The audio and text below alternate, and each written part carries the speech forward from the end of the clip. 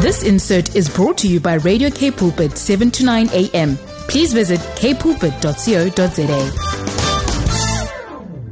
Hi, my name is Steve. You're listening to Bible Toolbox on 7 to 9 a.m. This is the next one in the series that I've labeled, What Has God Promised You? Do you know the promises God made to you? When I was studying this subject, I thought, well, I know some from memory, but I started looking deeper and deeper, and I was astounded to find how many promises God has made us as His children. I mean, these are promises that He says outright. These are promises that He says, I'm going to give it to you. This will be yours. Wow. Have you ever asked for forgiveness from somebody and they've turned their back on you? That you were genuinely sorry for what you did, and you went to them to apologize, and they were indifferent. They were like, oh, please, this is the second time you've done it to me. They got excuses. Just go away. I don't want anything to do with you. Well, if God had that kind of memory, none of us would have the freedom from sin.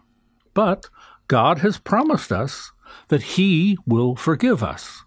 Okay? If you have your Bibles, you can turn to 1 John chapter 1, verse 9. And this is what John writes. If we confess our sins, He is faithful and just and will forgive us of all our sins and purify us from all unrighteousness. Wow. He will not only forgive us, He will purify us from all unrighteous deeds, everything that we've done. Now, does that mean you get to escape your responsibility? Well, if God has forgiven me, then I can go. I don't have to be in jail.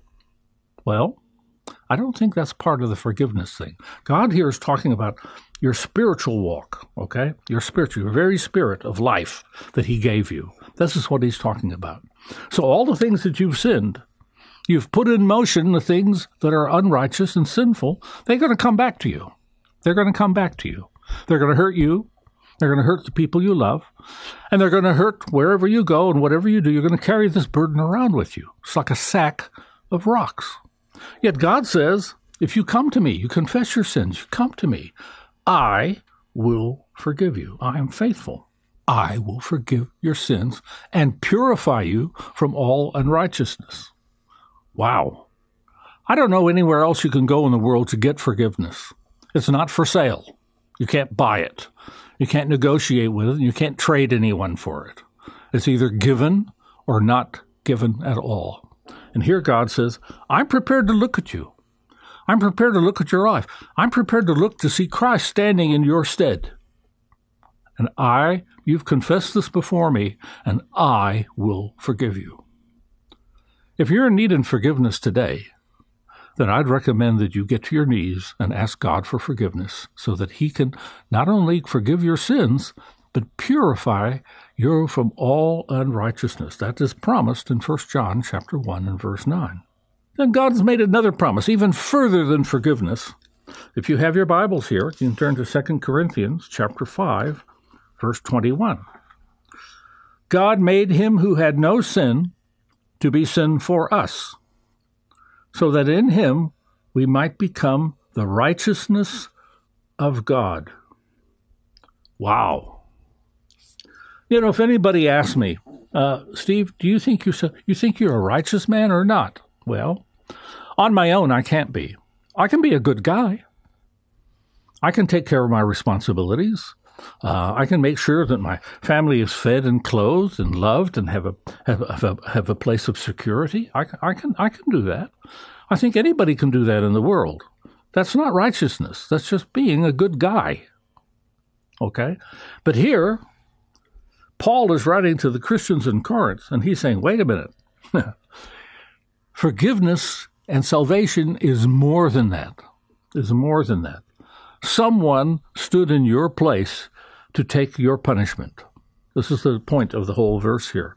God made Him who had no sin to be sin for us. Someone took our sin upon Himself and paid the price.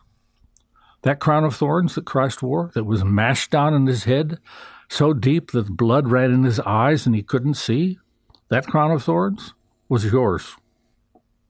That crown of thorns he wore was mine. The blood he shed on the cross was for me. And God is saying here, he stood in your place so that you might become the righteousness of God by having this new life, by turning away from the world and turning all completely towards God, walking in faith with the salvation he's promised us. He says, you are now my righteousness in the world. We're different. He didn't say it's going to be easy, but we're different. We're not part of the world. This is not our home. This is just a stopover. We're at the airport waiting for our flight to be called. That's all this world is. Yes, we have to live in the world. Yes, we have certain obligations to take care of in this world.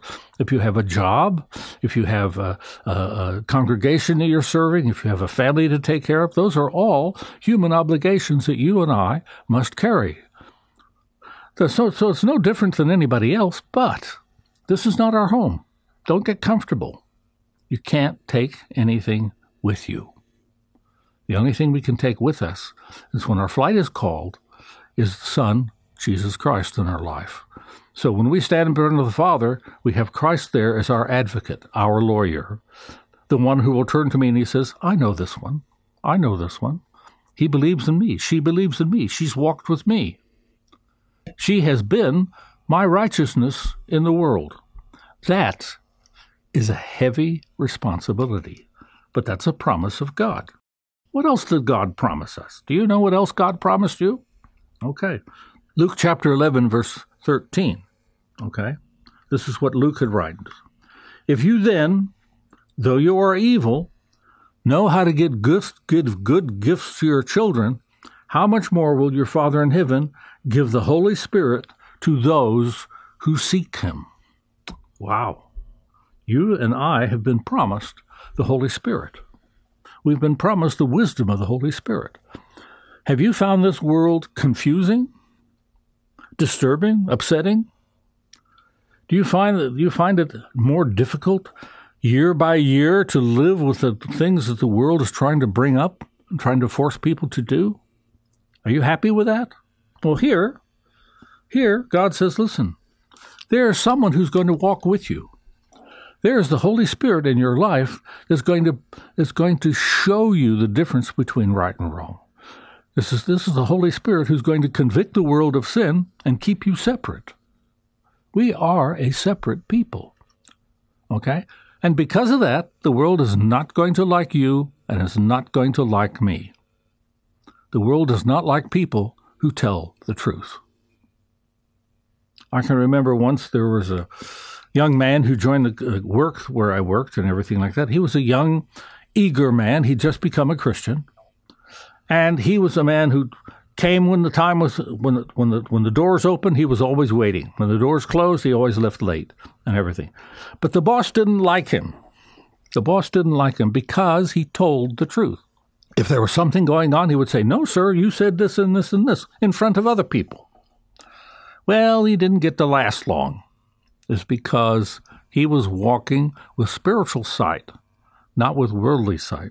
Now, you and I might take a break from that and we say, well, we'll just let it ride. It doesn't make a difference, okay? So this is what happened. The boss wanted you to say this. The boss wanted you to say that. The boss wanted this. Let's just let it ride. The guy pays my salary, right? What harm in it? Let him have his way. Well, if you are the righteousness of God, as Paul wrote in Corinthians, the second letter to the Corinthians, and you have the promise of the Holy Spirit in your life, that's going to make your life difficult. It's not going to be easy. Nobody promised you a rose garden. The only rose garden you have is the home that Christ is busy building for you and me, right now. Okay, then what are the promises that God made? I mean, if we've got these rich promises behind us, we can be encouraged in this life to keep being bold for our Savior. So what else did he promise? Well, Romans chapter 12 and verse 3, Paul makes a very curious statement here. He says, think of yourself in accordance with the measure of faith God has given you. wait. I thought, wait a minute, I'm getting a little confused here. I thought my faith was dependent upon me. It's my faith. I believe in Christ. I follow Christ, yes. But in the measure that God gives us faith, as you use your faith, it's like a muscle. It becomes stronger. It becomes more useful. And I think God adds the measures of faith to our life as we serve Him. As we serve Him. You and I might look at a dead end and say, well, that just can't be done. It's too difficult. It takes too much money. I don't have the time. I don't have the resources. And sometimes we just don't give up, but we just kind of pull back a little bit. We don't get hurt. We don't get embarrassed and everything. But the measure of faith that God gives us can make that dead end look like a highway, according to the measure of your faith God has given you.